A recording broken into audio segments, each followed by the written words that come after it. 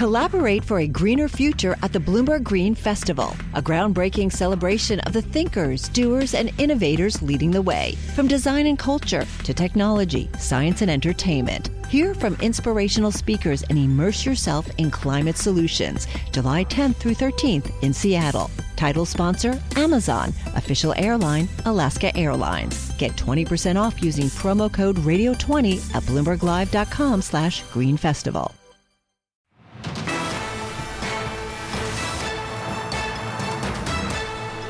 As promised, let's take you to the World Economic Forum in Davos. Bloomberg's Francine Lacqua is joined by Blackstone Chairman and CEO Steve Schwarzman. Fran?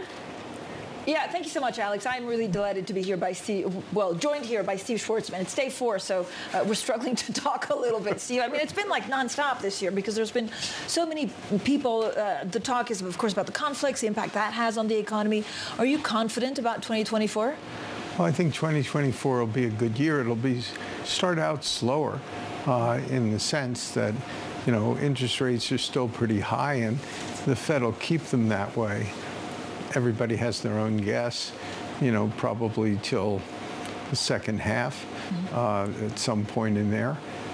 So that'll sort of have a little bit of sort of a baffling effect. Stock market had such a run. In the fourth quarter, that you wouldn't expect that to really take off and go, and the economy is slowing a bit. That's normal with high interest rates. So on the other side of the ledger, the expectation that interest rates are going down is creating animal spirits again. And we did, at Blackstone, we did 6 private equity investments in 6 weeks at the end of the year after a slow year. And we're much busier now. Yeah. In a way, it represents some type of capitulation for people who were holding back for 2 years. So we're optimistic. Yeah. For this year. But Steve, are you worried that if actually we don't get those cuts promised by the Fed, because a lot of the good news is already priced in markets, that people will start waning on the deals a little bit? So for the moment, you're optimistic. Is second half of the year a little bit trickier? We will get the cuts. Okay. Because the way we measure inflation at Blackstone, we're already right around the 2%. The fact that the Fed's using different numbers for rents and real estate, we think they're sort of looking at 6% inflation in rents and residential real estate, and we're the largest owner of residential real estate. We think it's 0 to 1. Let's bet on us on this one because we're the people actually doing it. And if you correct the index for that difference between what's really going on and they're saying it's 6.2, you get around 2%. So I think I'm quite confident that they'll be lowering rates. Some people are like overly enthusiastic about when they do it. We don't really care when they do it.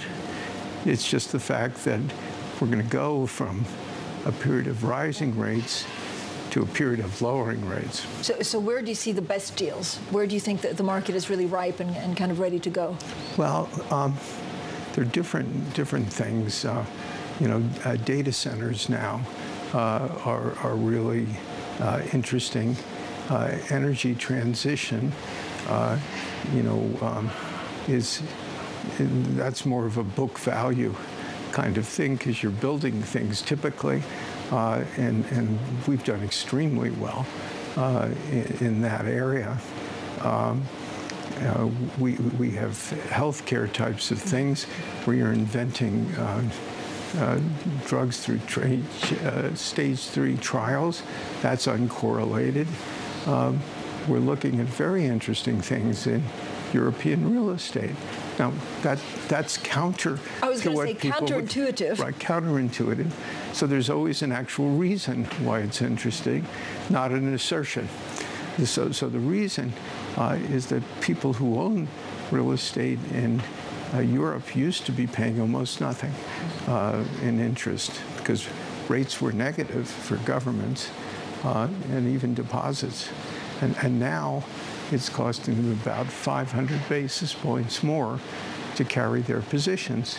If you are highly leveraged, then you're having a lot of difficulty holding your positions, and the actual underlying real estate isn't necessarily growing that much. Right.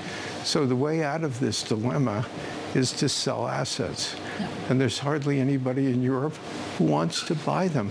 Yeah. But at Blackstone, we're the largest owner of commercial real estate. We've got plenty of money. We want to buy that real estate, but only the good kinds of real estate, like the data centers, the warehouses, the student housing, which is all doing well. So what we normally do is tell them to go back and just bring us that stuff, and we'll buy all of it to give them liquidity. And we're finding that that's happening a lot, and that's creating things because we only buy them at a price we think makes sense. So we now have not only willing sellers, but sellers who have to sell and a very willing buyer. So we're going to create a lot of very interesting investments. So what you find, Francine, in almost every environment, if all you're doing is what everybody does, it's not so interesting. If you have different inputs, you can create things with very good rates of return. How do you look at AI? So is AI something that's embedded in the future of what you're buying, or do you go straight for AI play? There are certain types of things, when you look at them, you have to, as part of an analysis, say if AI was more developed, is that good or bad for this type of business? So there are certain types of businesses really not good for, certain types can really be improved. And so that's now on the checklist, if you will, for due diligence. And AI itself, and we've marshaled, almost all of our portfolio companies. I did a Zoom with all of them, all the CEOs, about 6 months ago. And I told them AI is no longer an elective course. This is core curriculum. And you're going to learn to love it. And the reason... And understand it. Well, understand it as best you can, and we'll help you. In effect, Blackstone parent. And a lot of companies, we embed data scientists to serve as a link. One of the things that we really want to do is make sure that every company has a plan, because if you don't and somebody else does, this is an area where if you're not the first mover and your competitor implements AI and they have bigger margins or more new products, then you're going to start losing market share. And some people, some businesses who aren't in the game are going to be really adversely affected. And I explained to them, that can't be you. You don't want to oversee somebody else taking your market share and hurting your business. They all understand this. Okay, this is a good thing. Steve, do you worry about liquidity crises in certain pockets? I know Carson Block was talking, for example, about BXMT. No, not. We have, I think, 97% of loans paying, and we've done our own analysis on that, and we're not particularly concerned about that. In terms of liquidity, there'll be office buildings which will have that issue, although office buildings, particularly in the United States, as a rule, are a lot lower leveraged than they used to be when you were covering the global financial crisis. Then office buildings were 75 to 80% leverage. Now they're 55 to 60% leverage. So to the extent that those buildings get in trouble, there's much more equity in them. So this is going to be an unfortunate moment for the actual owners rather than just the banks. Do you think private equity has a place in people's 401ks?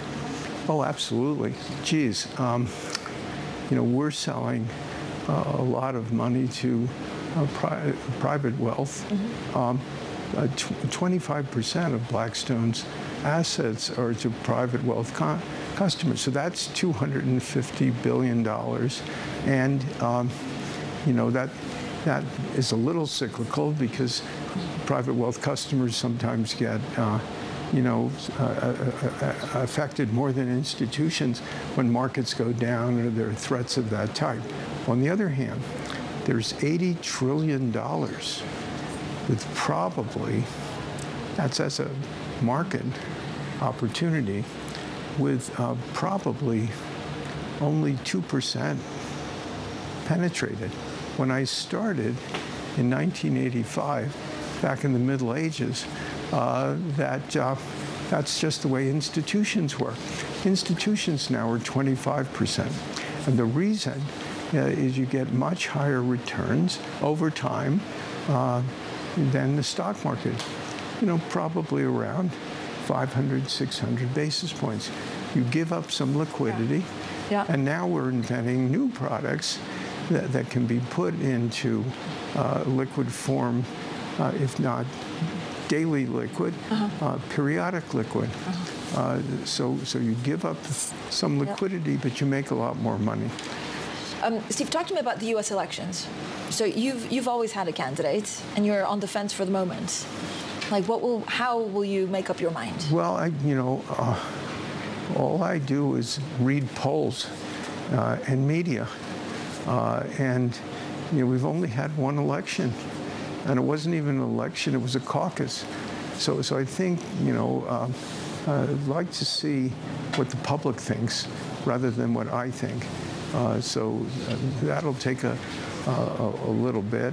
But is that because you want to back the winner, or because you want to see someone that could possibly beat Trump? Well, I just want to see how the game plays.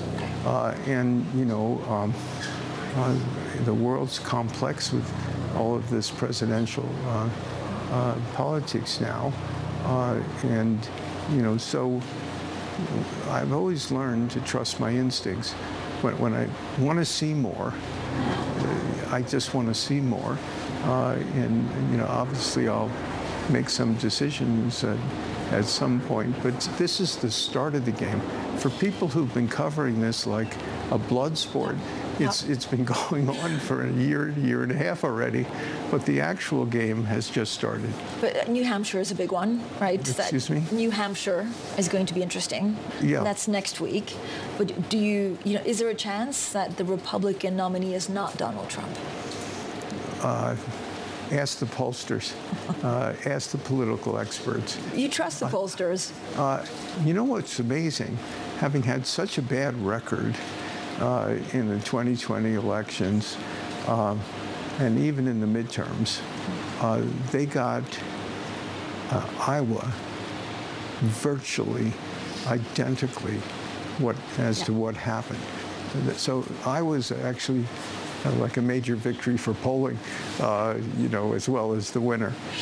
See, we talk a lot about, you know, what would happen to the economy, to domestic policies, to foreign policy under Donald Trump. What do you think will happen under, you know, a second-term President Biden?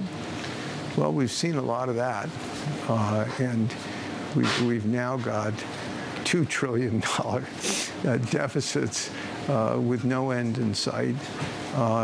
We've got our debt to GDP going up. We've got open borders with 8 million people coming over. You know, I don't know that the country, frankly, is prepared for 4 more years of that. because those things all poll very negatively. So I can't really project, what would happen. But, Steve, when the debt becomes an issue, would it be a failed treasury auction? Like, could there actually be a big financial event that makes people, wonder about the future of this? Well, theoretically, usually financial crises come when you don't expect them, and they come quickly. I think we have a ways to go, in terms of people buying treasury bills. I don't worry about that as a practical issue. You have a country like Japan, which, is like 250 to 300% of GDP. They're still there. Yeah. Now, most countries who have that situation self-finance, and the U.S. is dependent upon more global finance. So it would be good if we could get our financial house in order. Steve, thank you so much for joining us today. That was, of course, Steve Schwarzman, Blackstone Chairman and Chief Executive. Collaborate for a greener future at the Bloomberg Green Festival, a groundbreaking celebration of the thinkers, doers, and innovators leading the way. From design and culture to technology, science, and entertainment. Hear from inspirational speakers and immerse yourself in climate solutions. July 10th through 13th in Seattle. Title sponsor, Amazon. Official airline, Alaska Airlines. Get 20% off using promo code radio20 at BloombergLive.com/Green Festival.